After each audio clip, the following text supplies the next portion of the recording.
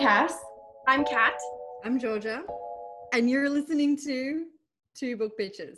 So for our listeners, we are here with Georgia Clark, the wonderful author of the very romantic book, It Had to Be You, which is coming out, I believe, May 4th. May 4th, yep. May 4th, coming up quick. Perhaps by the time they hear this, I think it might already be out. Yep, we're coming to you from the past. Yeah. We're coming at you from the past, and now you're listening to this in the future. So I stayed up last night to finish your book.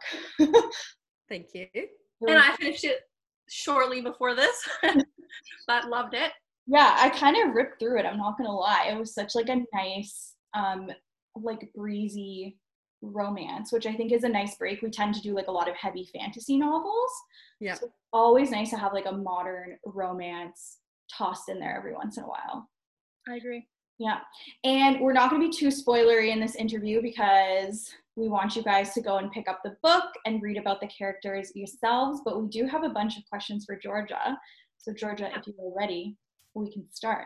I'm ready. I'm so excited. Thank you for right. switching out your deep love of fantasy for some modern rom-com. I appreciate it. Oh, we love a good modern rom-com. Yeah, we like always ask. It's always nice to just like take a break and like do a nice like modern rom-com that makes you feel like so good at the end. You're like, oh, amazing. It's like very satisfying, and you don't have to follow books for years to know what happens next. Yeah. It just wraps up really nicely. Yeah. But can you tell our listeners a little bit about yourself and what they can expect when they read It Had to Be You? Sure.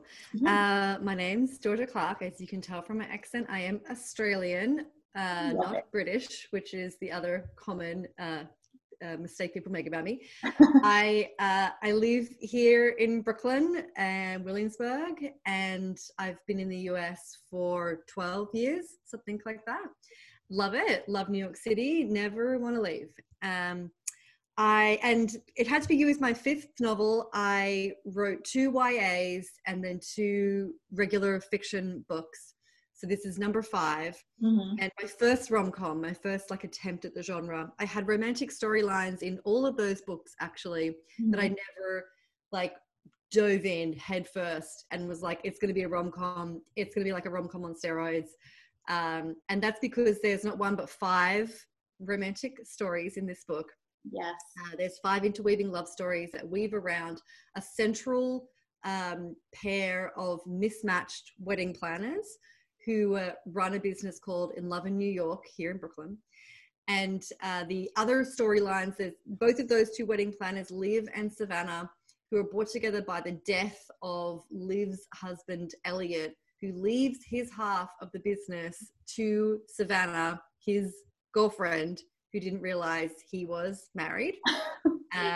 She doesn't want to give up her shot, like her kind of big break. And she's excited to help Liv rebuild this business that does the most noble thing of all, which is celebrate people's true love for each other. And they both have a love storyline, and the other storylines are the vendors who work the weddings, the musicians and the caterers and the florists and the servers. And so it's like a behind the scenes of their lives, and all of these people that are in the business of love. And so we get to see what their love lives are like. And it's very hopefully funny and romantic and sexy, and I hope it's a good, smart read that you will enjoy. Can confirm it. It was all of those things. Yeah, great. It's very like what's the the movie Love Actually? Yeah, Love Actually. It gives me like so many like those all those movie vibes, like those rom-coms where there's a bunch of different storylines, like Valentine's Day. I don't know if you ever saw that movie, or He's Just Not That Into You is also another one. Like it's like just like a bunch of different stories that all kind of everyone meets up at the end, or they're all related somehow, which I love. I love those stories. They're always so intricate and beautiful and fun to read. So yeah, ensemble rom-com. I really like that genre too. And so the book has been compared to Love Actually, I think is the lightning rod that we tend to go to because it was probably the most successful of all those films. And it's so I've definitely used that sort of structural idea of having the interweaving, interconnected, they sort of like affect each other in little ways. But it's not like a retelling. No, not in the slightest. Just to kind of No. set everyone's expectations. There's a lot more diversity and a lot more inclusion than that movie. It's a lot like it's Love Actually-esque in the sense of like the interweaving storylines, but the story itself is like 0% like it's like completely different characters, like completely different storylines. And you're right, there's so much like beautiful diversity in it, and it's so like easy to read. It was just so wonderful to get to know all of these people and like their lives. So it was great. Speaking of inspiration, where did you get inspiration for your novel from? So this novel is really an example of life imitating art, art imitating life, as it tends to do, and is also really a story about persistence in the face of failure. So I sold this book off a 25,000 word submission to my editor in fall of 2018, and at drinks afterwards with my agent, I kind of sensed that she, even though we'd sold the book, that she didn't really like the submission very much. And I asked her, do you think this book will sell? Do you like it? And she just like looked me dead in the eye and was like, no. And that was, you have to listen to your agent. So what she expressed was the original take on the book was much darker. It was darker in tone. It was more spiky. The character of Liv was like written to be sort of unlikable.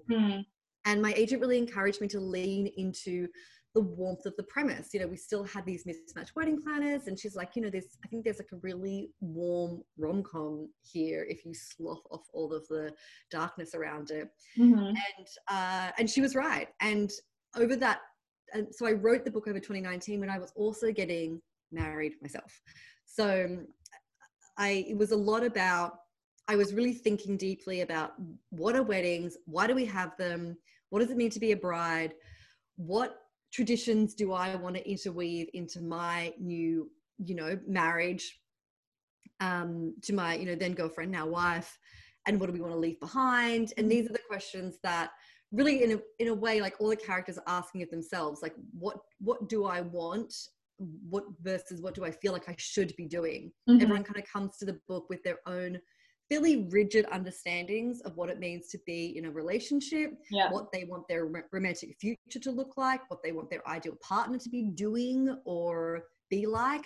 And over the course of the story, all of these sort of expectations and assumptions get kind of broken down for all of these characters as they renegotiate this line between tradition and modernity, which is basically what wedding planning is. You're like, do I want to wear a white dress, or do I think I want to wear a white dress because everyone else has worn a white dress? And like, honestly, it's kind of, I don't know if I can swear on this podcast, but it's kind of like a mind fuck. So swear away. you're asking yourself these questions over and over again. So I was really thinking about weddings and then writing about weddings, and a lot of this character of Savannah Shipley, who is sort of the innocent who comes into this world and has a lot of very like hopeful, naive ideas about firstly what life is, how New York is going to be, because she comes from the South, and also just what weddings are like. And she, over the course of the novel, is like realizing that wedding planning is to weddings kind of like what like porn is to sex. Like they're vaguely in the same ballpark, but they are very different things. And that was also the realization that I was having as I was planning my own wedding. I was gonna say when I think it was Megan who reached out to, or Gina, I can't remember who reached out first. When they reached out to us about your book, they were like, oh, like we know that you're planning your weddings as well. And Georgia wrote this while she was planning hers. So I was like, as I was reading this, Kat and I were talking about this before, I was like having like mini little planning flashbacks because we're still in the midst of it. So at that beginning epilogue, or at the beginning prologue point where like everything's kind of like going haywire and going wrong, I was like sweating a little bit, and I'm like, oh my god, I hope that doesn't happen to me. I was like stressed out. Well, something will always go like wrong on the day, however you want to interpret that. Our wedding was there was a couple of things that didn't go up to plan. one that like my wife was like, oh, who cares? I just don't even think about it. This I think about constantly because I like to torture myself, is that we had like a horseshoe shaped, and I mean, I didn't even tell the guests this. So like, I assume, I don't know if they're going to listen or not, but like, basically we got our seating plan the wrong way around. So that it was like meant to be a kind of like a horseshoe shape, but when we kind of got there, they sort of flipped it around. So it just wasn't how I'd imagined it. Minor. And it was also the hottest day of the year. It was a hot wave. It was in the middle of July, and the temperatures were in the high 90s the whole time, the whole wedding weekend. And so everyone, like, you can't even imagine that kind of heat now, but it's just like walking out into an oven. And everyone was sweating. Like, everyone was sweating through their nice clothes. Like, forget suits. Like, everyone was like sweating, like literally through their pants. Oh my gosh. And I had worn, thank God, a cotton dress because it was going to be high summer. I knew it was going to be hot. And I was like, yeah, I don't want to spend the whole day sweating in polyester. So, I, thank God, had a cotton dress on, and didn't, and because it was like, I think, lined with some cotton, it didn't sweat through. But my God, we were these sweaty messes. But everyone was like on the same page, like in the same, everyone was having the same experience. So it kind of made it really fun. At least you're all sweating together. Yeah, exactly. We saw the pictures of your wedding on your Instagram, and looked beautiful though. You both looked beautiful. With the confetti, it looked great. It looked beautiful. I would never have known how hot it was. Yeah, that's true. No, the photos were really great. I do advise investing in a good photographer. Oh yeah, 100%. I was gonna say, I'm like a big sucker for weddings. Like, I don't think it matters whose wedding I go to. I cry every single time. Oh yeah, me without too. fail. Mm-hmm. It's just so sweet. Every single, like, that good news movement Instagram account. Oh yeah. Post. I'm like weeping, and I'm like, I actually feel like I've got to unfollow them because like I'll be like in the middle of my day, like, okay, I got to ride and pay some bills, make some lunch, and then I'm like looking at a photo of like an old man walking a turtle and just like sobbing. I'm like, I just can't have this level of emotional instability on a daily basis. It's like, it's only 2 p.m. I can't function like this right now. Was your wedding planning process very smooth, or did it kind of like mirror the little bit of chaos that went on in the book? Great question. We didn't have a wedding planner, to everyone's surprise, because they're like, aren't you writing a book about wedding planning? And I'm like, yeah, I know, we're on a budget, and we just can't afford that.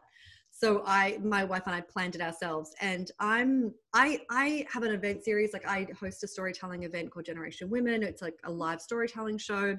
Like, I work in events, partly as part of my, side hustles, multiple side hustles, and felt like, yeah, I think I've got a good handle on this. And my God, it just spirals out of control so quickly. And I think one thing that came up for me was that I didn't realize the emotional sort of impact that marrying an American in America would have for me as an Australian. When I left Sydney at 29, I just couldn't get on that Qantas flight fast enough. I felt like I'd met everyone I was ever going to meet. I'd slept with half of them. I just didn't want to be like in this tiny town anymore. It was like my hometown, it's like, and your hometown, you have to leave it at some point, I think, even if you come back. And so I'm like, I got to get out of here. And then after, cut to a decade later, and I'm like, yeah, I can really appreciate my small, very safe, very sunny country with great healthcare a little more now, even though I do love living in New York. Mm-hmm. But like, when we were really starting to make it official, like I proposed, she said, yes, we're getting married. I started to realize like, oh, this is really going to cut me off from Australia in a new way. Like, firstly, like a lot of my friends and like my small family were coming over, of course, but it was going to cost them a fortune. And like a lot of my friends were just like, I can't afford the thousands of dollars and the many weeks it would take to justify a trip that is literally halfway around the planet to come to your wedding. And it was quite confronting. And so there was things that you don't expect are going to come up, kind of bubble to the surface. Like, in every like little issue you have as a couple will sort of come out. And for us, it was like things like money is a problem for everyone. Like, we should live in a communist society and have no money. I wish that was the case, because it is such an issue for everyone. And of course, like weddings are it's just so much about like, God, it costs how much for a freaking cake? Like, you kidding me? So true. But yeah, so there was some parts that I lifted directly from my life in this book, but luckily we didn't have the sort of multiple disasters that unfurl on the pages. That's good. I want to be one of those brides where it's like, if something bad happens, please just don't tell me. I don't want to know. Yes. You could tell me like years later, be like, remember at your wedding, like this fell on, I just want to know like later. Never tell me the day of. Yeah. Like, you tell like whoever's coordinating or whatever, just tell them that. Be like, I just want to be completely oblivious to yeah. the world. Yeah. I will ventilate in a bag for sure if something goes wrong. I'm not going to let that happen to you, Kat. Don't worry. Okay. We're going to get a list, and it's going to have like 10 phone numbers on it, and none of them are going to be yours. You contact those 10 people first, and then if you still cannot solve it, it's fine. We're still not telling her. Yeah, don't want to know. Yeah. Perfect. You stay oblivious for as long as possible. Yeah. No, the sticker shock to weddings was insane, and also like the invitation politics is crazy. All the politics. Yeah, all of these people. I'm like, who are you, and why are we inviting you? Oh man, it was enough. I mean, planning a wedding during COVID has probably been wildly different than planning it not during COVID. Yeah. Which has probably been mine and Cass's biggest problem right now, planning our weddings during COVID. Lots of stress. Not fun. Not fun. No. Don't recommend it. Yeah, no, I really feel for you. It must be so tough. It's been fun, but it's been like weirdly stressful. So, It's for who? Fun for you, not for me. I'm trying to keep positive. That's what I try to do. I try and keep positive about the scenario to the best of my abilities. I don't know how well that's working out these days though, so we'll see. Yeah, but another question for you, kind of talking about what you were mentioning about like traditional wedding ideals and things like that. Initially for your two main characters, Liv and Savannah, they seemed like their wedding ideals like didn't necessarily match up at first, and they're like this constant concept of like feminism and weddings as we know them is constantly brought up. So how did you aim to like challenge the traditional like wedding ideals, and how did you address the whole like feminist and like wedding enthusiast idea as well in your book? Yeah, it's a great question. I knew I wanted to write about weddings. I knew I wanted to have like multiple weddings, sort of careening through them through the eyes of the people that put them together, which I thought would be interesting and fun, and that they would be kind of juicy.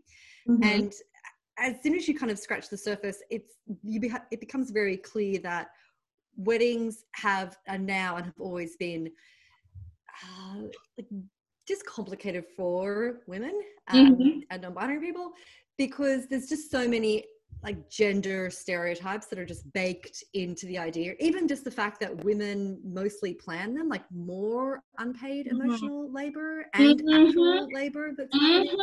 Yeah.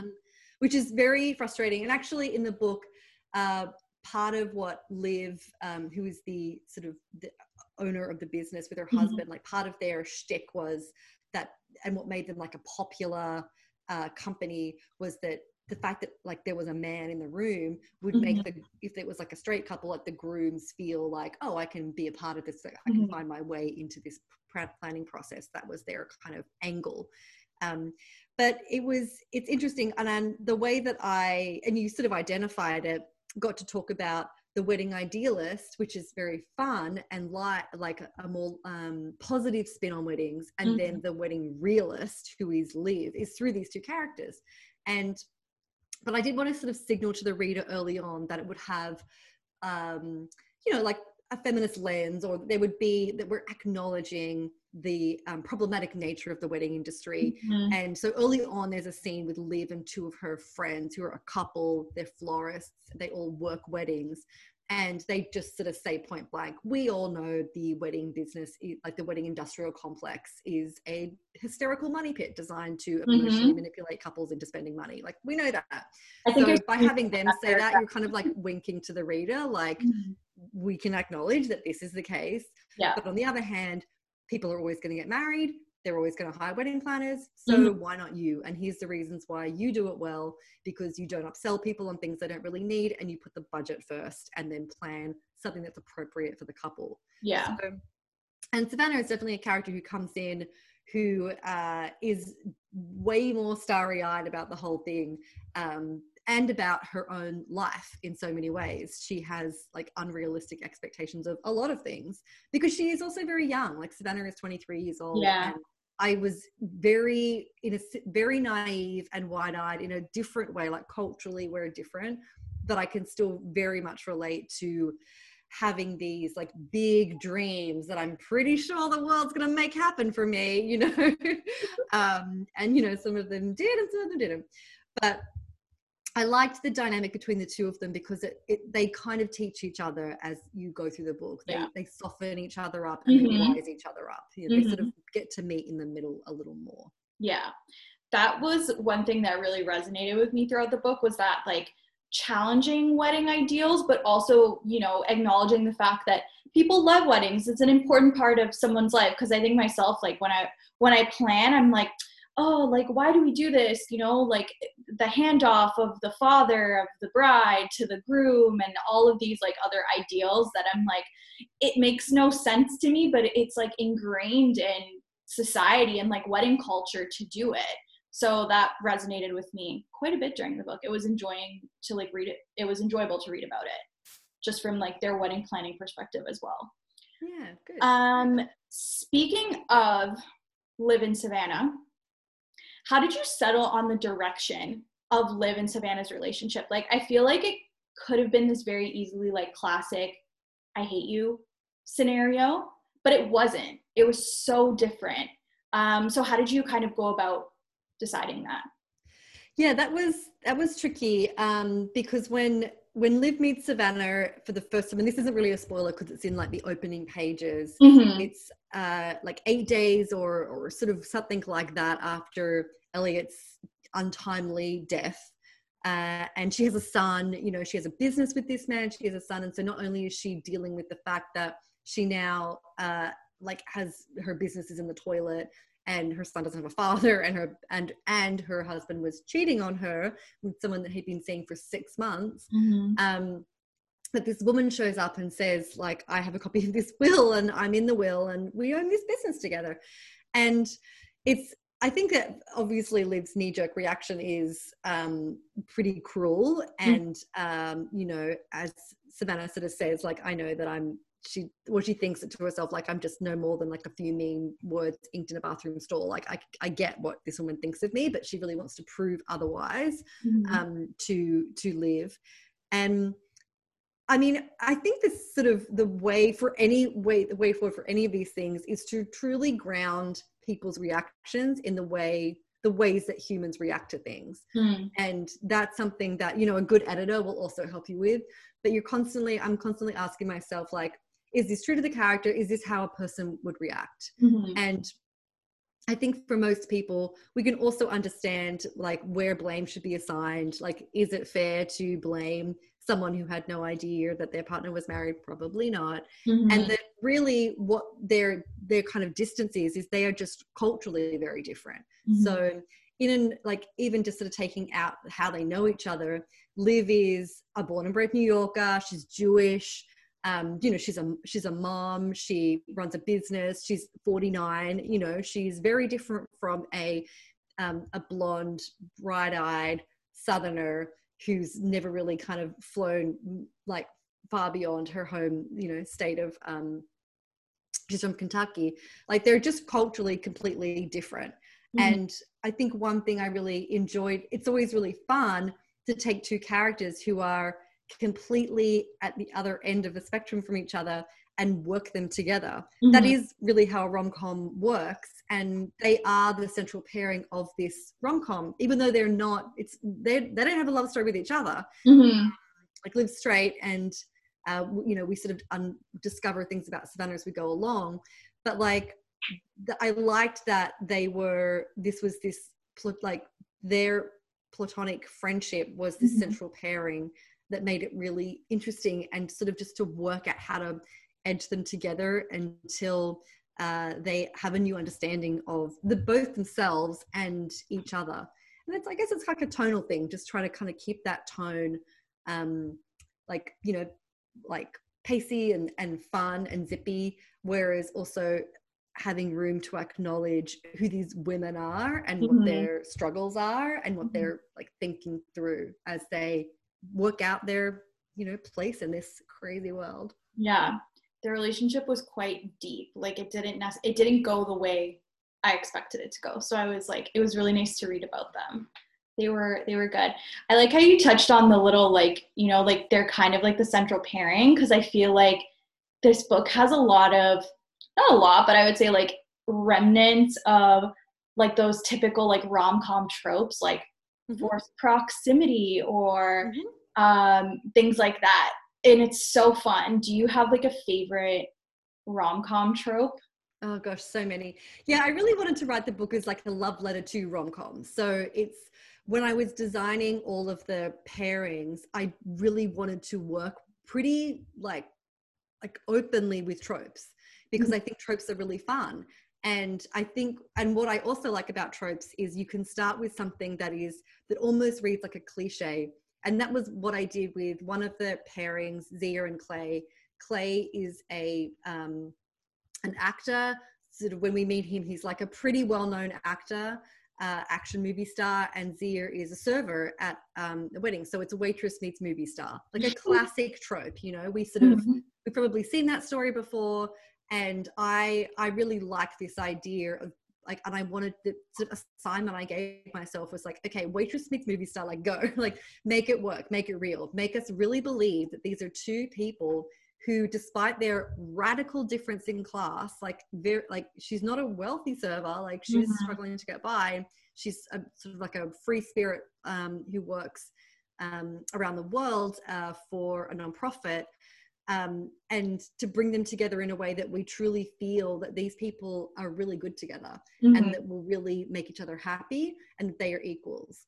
And that's not easy to do because of the class difference.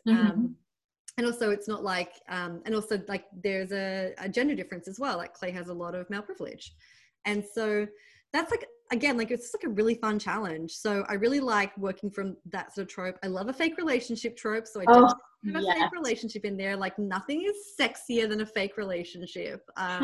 Pretending you're not into someone while you're pretending to date, like, it's great. So we have a fake relationship trope between the two musicians, Zach and Darlene, two of my favorite characters.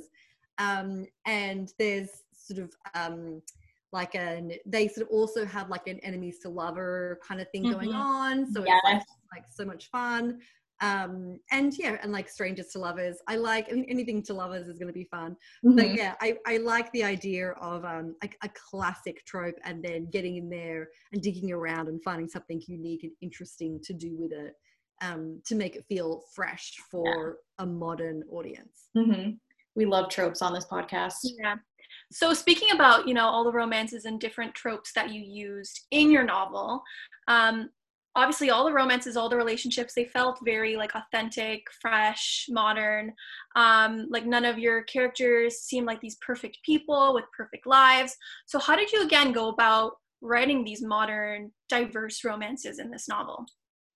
I definitely was really important to me that there was going to be a diverse and inclusive cast. Like there was like, you know, we don't need to see like all white people. Like we have Friends, like, you know, like that show and I love it, but like, my God.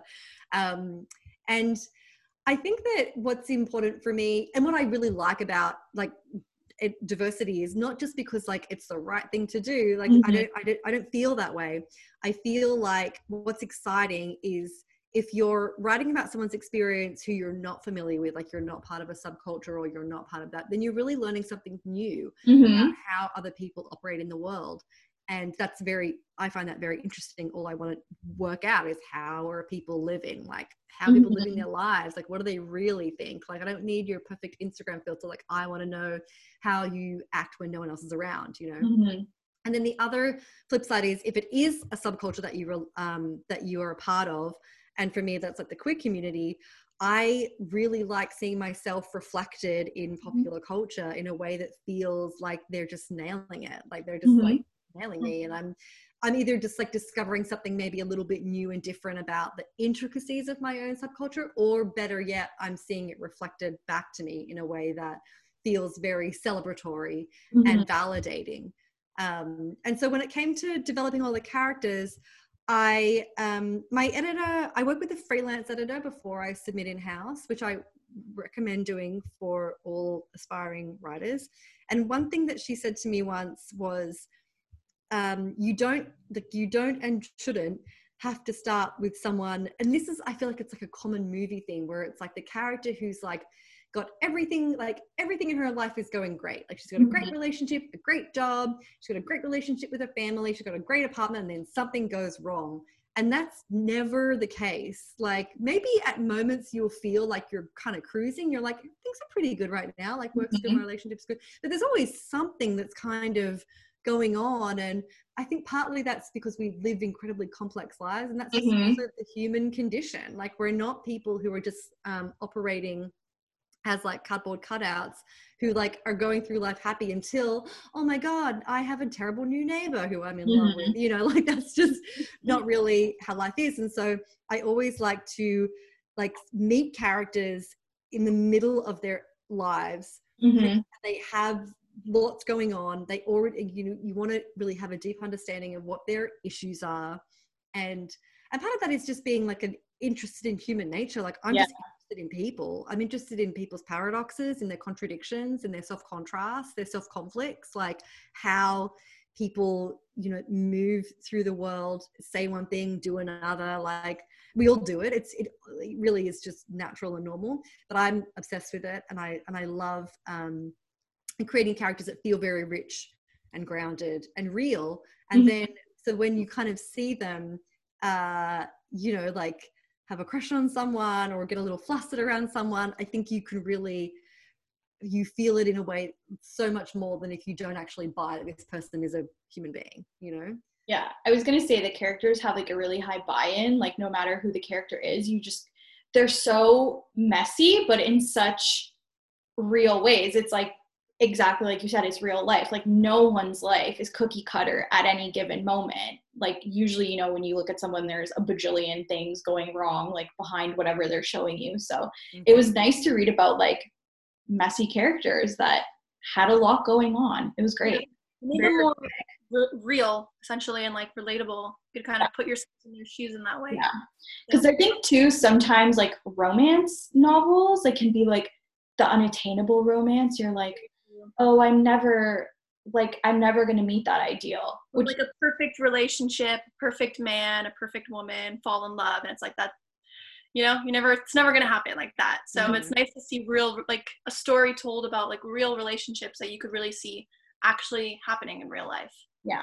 So it was a nice change of pace. It was good. Thank you. Yeah. And also just like, I think that we overestimate, I think particularly because of film and television, how much audiences want to see beautiful people. And especially I think in the novel, you can, even though, there's a lot of attractive characters in this book, it's not like a cast of characters of people who are all like professionally pretty or could be professionally pretty. And I think that we sort of overestimate how important that is. And I think in a book, it's really not important at all, because you might have like an idea, and certainly it's fun to sort of have like a crushable character who's a super hottie. But I think that what we like relate to more and get into more is their personality and what their kind of struggles are. And so a lot of like my favorite like book boyfriends, book girlfriends, book non-binary people are like not always the most beautiful, but the most interesting. I like that.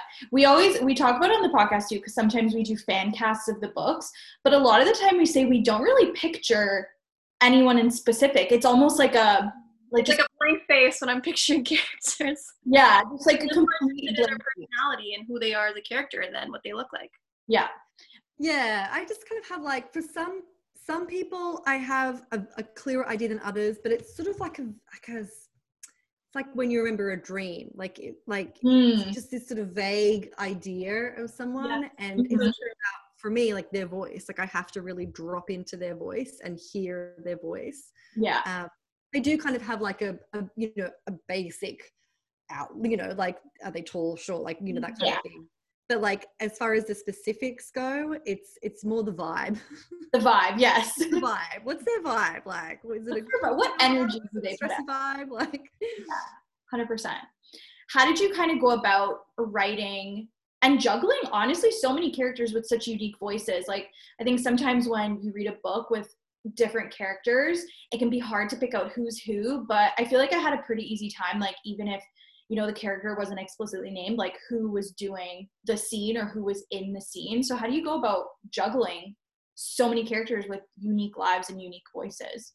yeah, that's definitely the challenge of ensemble, right? Mhm. Because most of the time, especially in rom-com, you've just got a central pairing and then a supporting cast, Mhm. and so you're generally going to be it's either all just from one person's point of view or it's just from two, and it's pretty sort of easy to work out who it is. But in ensemble, this is 10 characters, so I work with index cards. So for every scene, I have just every now and again, if I need to see the book as a whole, I'll have on each index card, they're color coded for each couple. Hmm. So, and then I just have like a one line of the scene, and then I can place it out on the ground. And I think in this book, there was about 70 chapters. So it's like 70 cards. And that way I can see as I'm working, where are the, you know, where's too much of one color, where's too much of one character, basically. Like, Okay. where do I want to see someone else? So that it feels like there's somewhat of an even flow, even though some characters have more, like Liv and Savannah have more scenes than some other characters, but you just don't want to have too much of them at any one time. Mhm. And it's just sort of part of it is gentle reminders for readers, and that early on you sort of do it in a way that it shouldn't be obvious to you that that's what's happening, but it's like just kind of reminding you of like, remember they're the florists, you know, like it's like, oh yeah, that's right, and Henry is younger than Gorman, like, you know, or just something, just like little cues, so that you're kind of picking it up. Because yeah, like 10 characters is a lot, and it's very easy to feel overwhelmed. You also, and these are all like kind of technical things, but you basically can't introduce 10 people in one scene. Like, I mean, even though we kind of get an opening scene where a lot of the characters appear, I knew that readers wouldn't remember them all. It was more a sense of like where Liv's life and all of these vendors are kind of like circling around her, and we're just kind of getting a sense of like what it's like to be a wedding planner when there's lots of vendors coming at you, but we don't need to remember who they are. And if you kind of go back, you'll appreciate, and after you read the book, if you read that scene again, you'll be like, oh, they were all there in that scene. Oh, that's cool. But yeah, there's sort of, I just do this as well, because the book I'm writing right now is another ensemble rom-com. And it's more like you start with your kind of main character, spend some time with them, and then kind of slowly open the world up. So you're not asking readers to remember 10 people, like 1, 2, 3, 4, 5, 6, it's too many. And then they're kind of, and sometimes like you want to mention a character a few times. That was like a little edit that was made, like with Zia and Clay. My editor was like, have Savannah talk about Clay before we meet him. Like we can kind of see his place in society through the eyes of someone else. And before we meet him, because originally we just kind of met him in like almost like a cold open kind of thing, where it's just like in a hotel room and here's this guy called Clay. Whereas in the edits, like Savannah then has an NDA that she's excited for everyone to sign because Clay Russo is here. You know who Clay Russo is? You don't know who Clay Russo is? Oh my God, Clay Russo. Like she said his name a few times. So when we see him, we're like, this is the guy that Savannah was talking about. Like oh. Like, I get it. So there's just kind of like little things like that you can do. Yeah. I really liked that. Like, it was always a constant reminder, because like me, I'm always bad with characters. After a chapter, I'm like, wait, who was that again? So like the reminders were great, and I didn't appreciate, like, now that you're mentioning that first scene, that yeah, all the characters were there, and now I'm realizing, oh yeah, they were all there, and I didn't even realize it till you mentioned that again. But it's really cool, and that's probably why I love ensemble tropes so much. It's like all these characters are being mentioned constantly by other people, and then you actually get to see their role in the story as well, as opposed to just this character that's like mentioned or you see him once in a scene. So I love that about the book.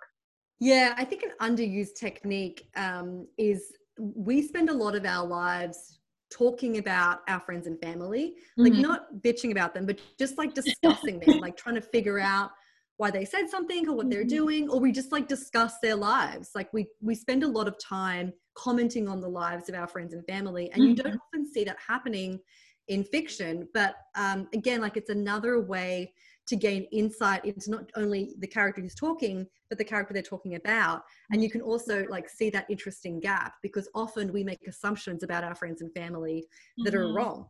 And I think it's really interesting to kind of play that out as well, and have somebody like, well, she said that because like obviously she was like didn't want me there, and then we sort of realize that, oh, this person was actually going through like a breakup and didn't tell you about it, you know, or whatever. And it's like, oh, these things that we don't know that really contribute to this society where often we're all in our, you know, like weird little silos and not talking to each other. And I think you can kind of have fun with that in fiction a little bit. Yeah. No, it's exactly like Kat said. Sometimes I read books and I'm like reading a chapter and then a character is like not mentioned again for a bajillion years. And then when they are brought up again, I'm like, oh my God, I feel like I get whiplash a little bit. Like, what, who's that again? Wait, let me go like flip back 20 chapters to figure it out. So it's nice. All those like little reminders here and there of like, who's who, who's talking about who's invested in whose relationship. Like it was really, really nice to read that. It was really good. I enjoyed that.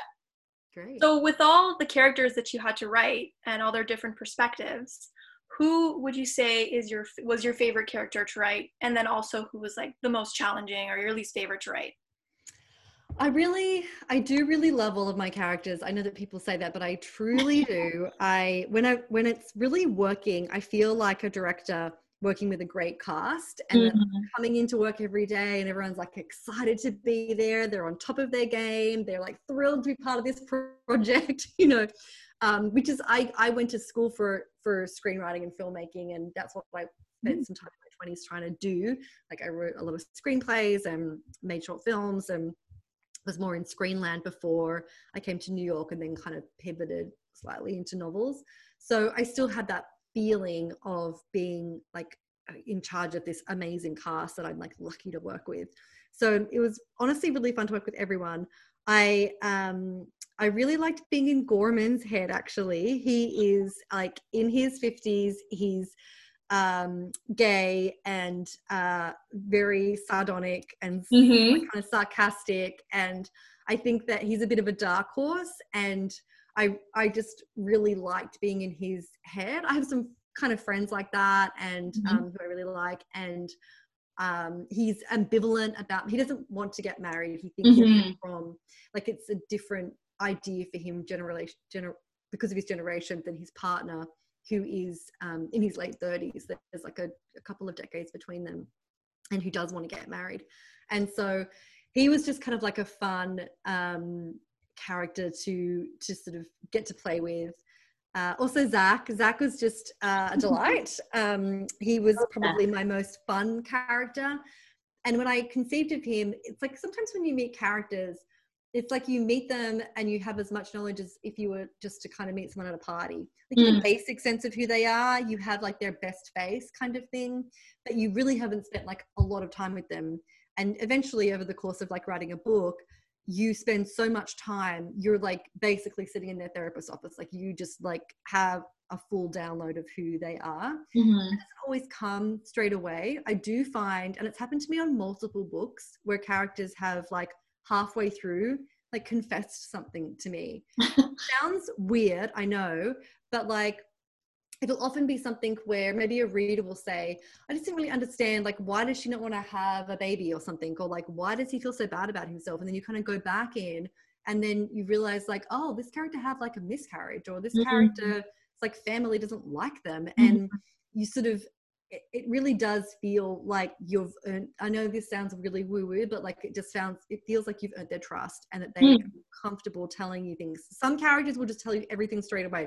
It's like, I was born here and I did this and I did this and I did this and this is who I am and this is everything about me. And some characters are just like not like that at all. They're way more reticent, which is often just true to their personality. But Zach was someone who, off the bat, I was just like, oh, you're like a saucy Brit, you're a total horn dog, you're a flirt, you were fun, you're good looking and you know it, kind of thing. so like fun. But then when I spent time with him, I really realized how much of that was partly a defense mechanism. Yeah. His river just ran a lot deeper than I thought. And once I kind of got into his family life and where he fit into his family, it made a lot more sense, and things really opened up. And I had so much more empathy for him. And like, I kind of came, like Darlene, who is his, half of his partnership, his professional bandmate, like they work together, is fairly dismissive of him at first, even though she is desperate to bone him, even though she doesn't know it. And I feel like I was more aligned with her. And then as it came around, I really just started to see this other side of him, which was very fun and sweet.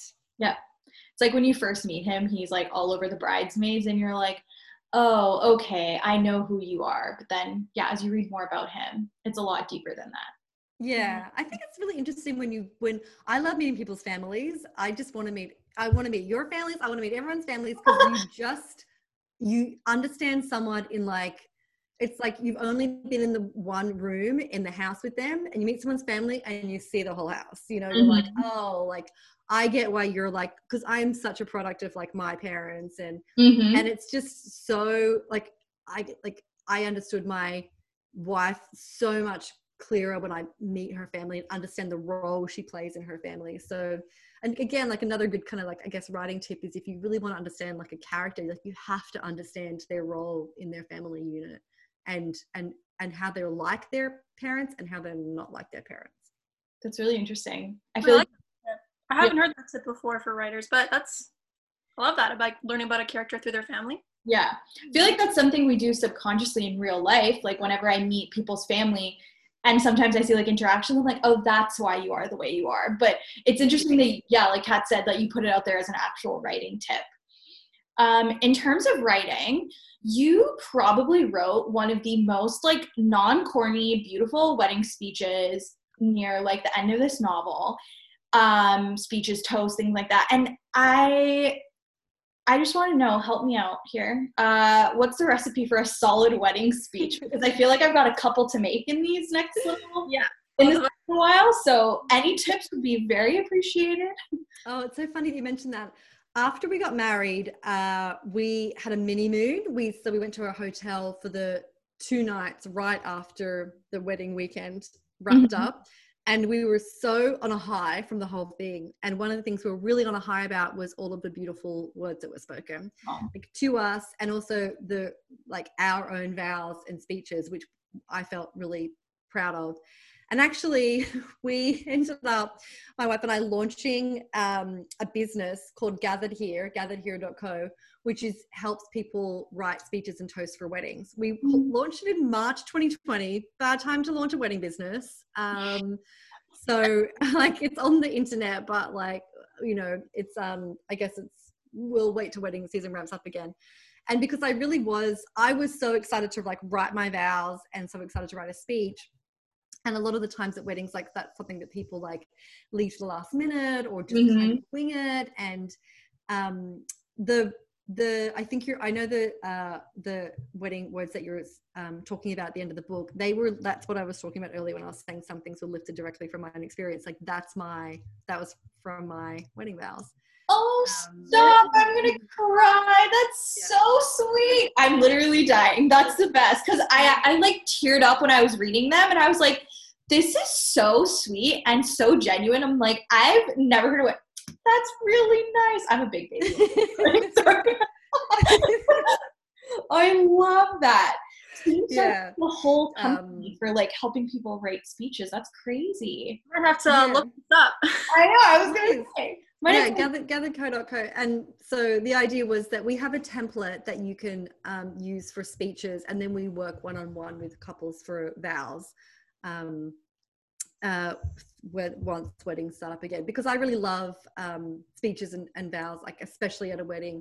I mean, it really is, as a writer, it's just, a great high stakes moment where you want to make a huge impact in a very short period of time. And it's just, it's a time when you are expressing a lot of feelings and emotions in a way that shouldn't, like you said, be cheesy or corny, but that should definitely have people tearing up. And that's hard to do. And that's kind of something that I feel like I'm pretty good at. So I hope that once wedding season gets back up and running again, I get to do it again for people. Does this count for like maid of honors too, or is it just the groom and bride? No, so it's basically if you're speaking any words at a wedding. So and I got to do one right before we shut down, and it was for a maid of honors speech, because most people just don't know what to say, and we just do like an interview.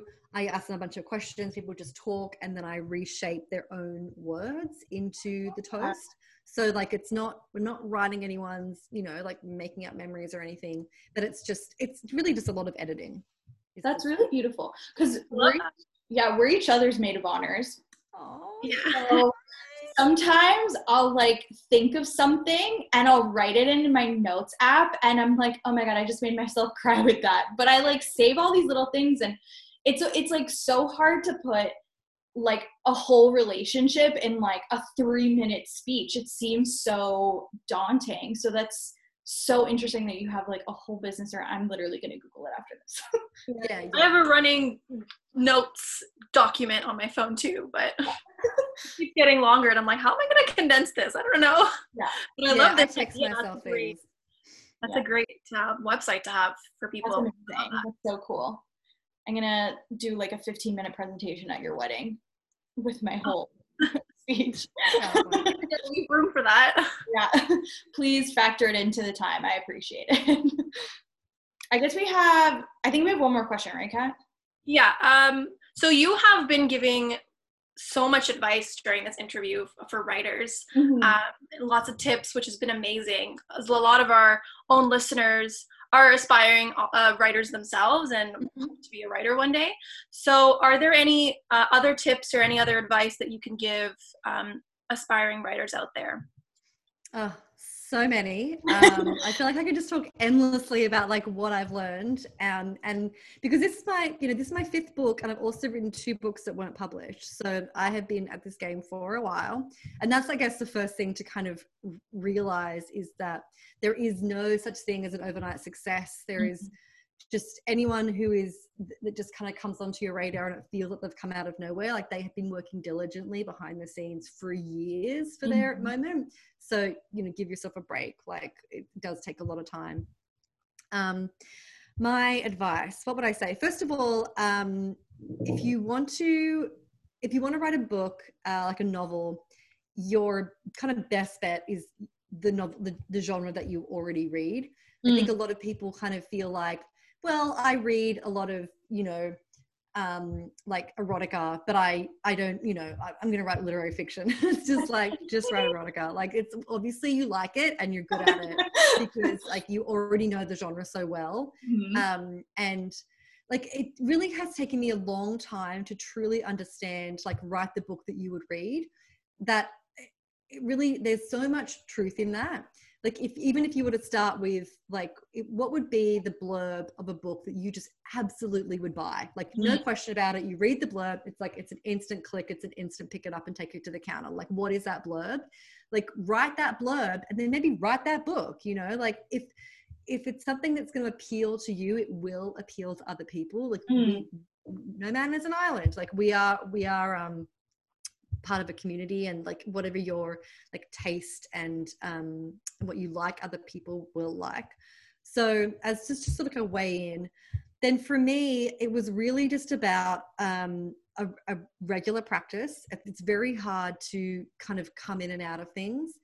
So even if your regular practice is just like one afternoon a week or one morning a week, like your brain will get tuned pretty quickly to like, okay, it's Monday morning, this is our writing time. Like click, like your writing smarts will click in if you do it regularly enough. So you can really help yourself out by working at a regular time. No professional novelist I know just writes when inspiration strikes. Like that doesn't really exist. Like everyone kind of writes all the time. some things that really changed the game for me were hiring a freelance editor. So I wrote a young adult novel, then another young adult novel that didn't sell, then one that did sell for a very, very, very small amount of money. And by that stage, I was in my early 30s and living in like a basement apartment with 2 other girls, living on boxed wine. I had no money, like none. I couldn't even afford to go back to Australia. I kind of just thought, well, if anything gets too bad, I'll just go back to Australia, right? Like that's kind of, and then I had this, like, I still remember this like light bulb moment. Like I was walking down 14th Street in the city and was like, oh, I can't afford to go back home because I can't afford the flight and I can't afford to like set myself up. Like, like my parents don't live together in my childhood home anymore. I can't go to either of their places. So like, where am I going to go when I come back? Like I need to set myself up and I can't afford to do that. So I really had this moment of like, I have to make it work here. And so part of like when I wrote The Regulars, which was the first novel I sold to Simon & Schuster, I really set about the whole thing in a different way. I was like, I'm going to write a book that sells for a good amount of money, that will connect me to like a publishing team that can help me promote the book. And I'm just going to commit in a way that I haven't committed before. And part of that was hiring a freelance editor, Sarah Cypher, Cypher. I recommend her to everyone, and I've worked with her on every book since. And like, there's kind of I think there's like 2 paths into, or there's multiple paths, but 2 of the common paths in. One is doing an MFA, where you, you're connected to a community, you improve your craft, you read a lot, you get connected to the industry. But if you can't afford that, either your time or your money, you kind of have to DIY it. And that's what I did. And part of the DIY strategy was hiring a freelance editor whose notes are kind of like getting an MFA, because they're so challenging. I have like, this is her editorial letter for my new book that I'm working on now. It's 23 pages, maybe longer than that. It's incredibly long. And as you can see, like I've like underlined and circled like all of these notes that I'm sort of working on. And like such a way forward is, and just, I think that I bumbled around in writers groups and giving it to my flatmate to read, and you're kind of getting all this disparate feedback from, like, literally I was like, anyone who'll read my book, I'll take notes. And that's not a really good way to do it, because you're just getting a lot of non-professional writers like hot takes on your book. And by working with the freelance editor, which is like a small investment, but I think if you want to get published, like a one that is definitely worth making, you're just going to be able to take your book to a draft that is the next level. And don't be afraid of editing. Like, I know editing is very difficult, to have to pull apart a perfectly polished draft, rip it to shreds and start again, in a sense. But the work will always be better as a result of it. And the other thing that I DIY'd was creating a community. I didn't know any novelists in New York when I sold my book, and I just cold emailed a bunch of people through that I'd gotten, like after I sold it to Simon & Schuster, I like got like emails from my editor, like, who do you have on your list that lives in New York? Like, I want to be their friend. And then I emailed people and started a monthly writer salon where people come over to my house and we have wine and cheese and we just talk about like writing and publishing and our agents and whatever. And that had been going on, like we met monthly until COVID for like 5 years. And it was just this like open door policy of like any writer. And you can do that for any profession, you can do that for. But like, I think that you really do exist in a writer's community once you start writing, and you will, like, other writers are not your competition. Like, your competition is friggin', I don't know, like Jeff Bezos or something, like, I don't know, like the capitalists that are ruining this world. Like, other writers who have the same nerdy interests as you are not your competition. They are your colleagues and your friends, and they will help you.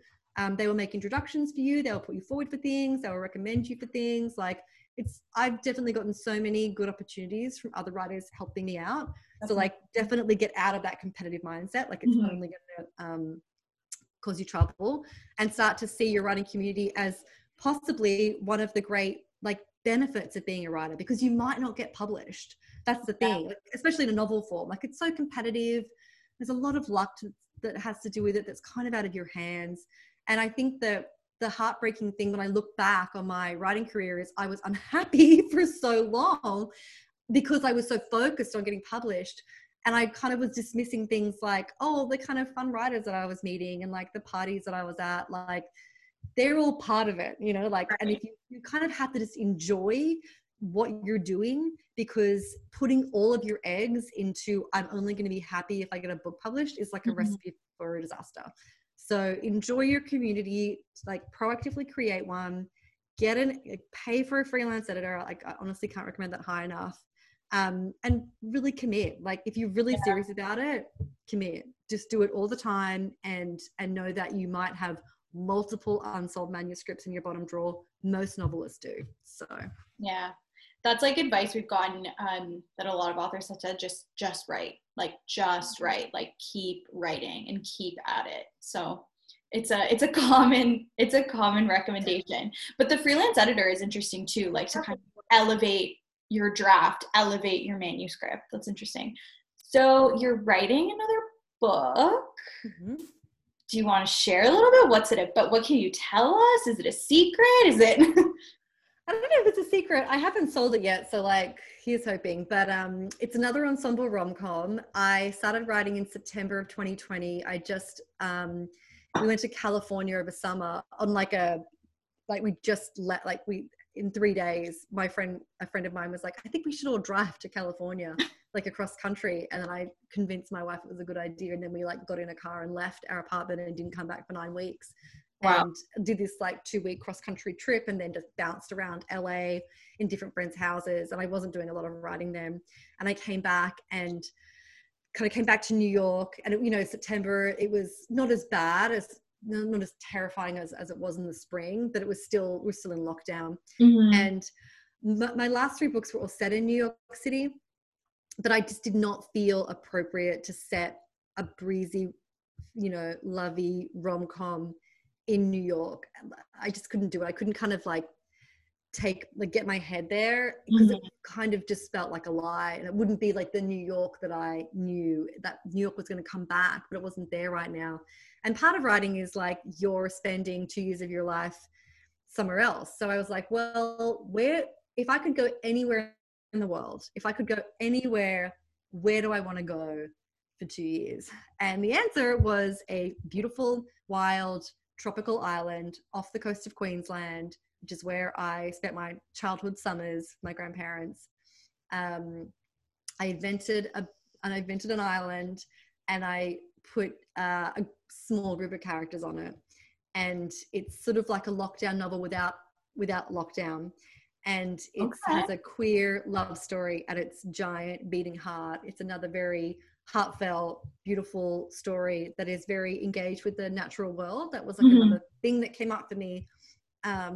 I think because we just spend so long inside, and like in New York, it's just like bodegas and buildings and bagel shops. And I just wanted to know about birds, and I wanted to know about ecosystems, and I wanted to write about all of the quirky Australian animals that live there. And so it's really engaged with the natural world. It's really engaged with Indigenous issues in Australia as well, which are something that I think Americans don't know anything about, and that are really interesting. And it's my first queer lady love story at the center, like as a central love story, which has just been a true dreamy, swoony delight. Like I'm in love with both of the characters, and I'm just finishing up the second draft now. All right. I hope we get to see it. I hope so too. We're crossing our fingers for you. That sounds so amazing. Like even the more like natural tone of it being on an island, and the Indigenous issues as well. I think as Canadians, we're kind of in the same boat, like with the Indigenous issues. So it'll be interesting to read about from a different country's perspective as well. So I'm excited. Me too. Any kind of like set time period we can expect it, or still don't know? Because we're excited. Well, so we're gonna try and sell it, and then I'm probably on like an every 2 years publishing track. So it'll probably be 2023, unless my editor gets very excited and wants to like put it into production straight away. But I guess watch this space. Okay, that's so exciting. I hope we get I'm looking forward to that year, because also I hope COVID's no longer there then. from your lips. Yeah, totally. Distant memory, hopefully by that time. I'm crossing my fingers, but honestly, it was a joy to read the book. It was really fun to read, and I think for anyone who's listening, if you love romance, but if you want something that's like authentic and organic and like diverse and just really grounded, It Had to Be You was just kind of fulfilled all of those things for me. So it was really enjoyable to read, and I hope that our listeners who are looking for a book like that pick up your book when it comes out on May 4th and support and show some love for a wonderful ensemble rom-com. Oh, thank you so much. Thank you for reading and for all of your kind words about my book. I'm so glad that you connected with the story and with my characters. I really appreciate it. Yeah. Romance is like Cass and mine, like my bread and butter. So we absolutely like just devoured it. And obviously we wish you like the best of success with this novel, and we can't wait to see more from you. Yes. So I guess we can go in our ending, which is kind of similar to our beginning. Okay. And if you could say it for us. So normally we just end off saying, and thanks for listening to Two Book Bitches. So whenever you're ready, you can say that. All right. And thanks for listening to Two Book Bitches. Bye. Bye.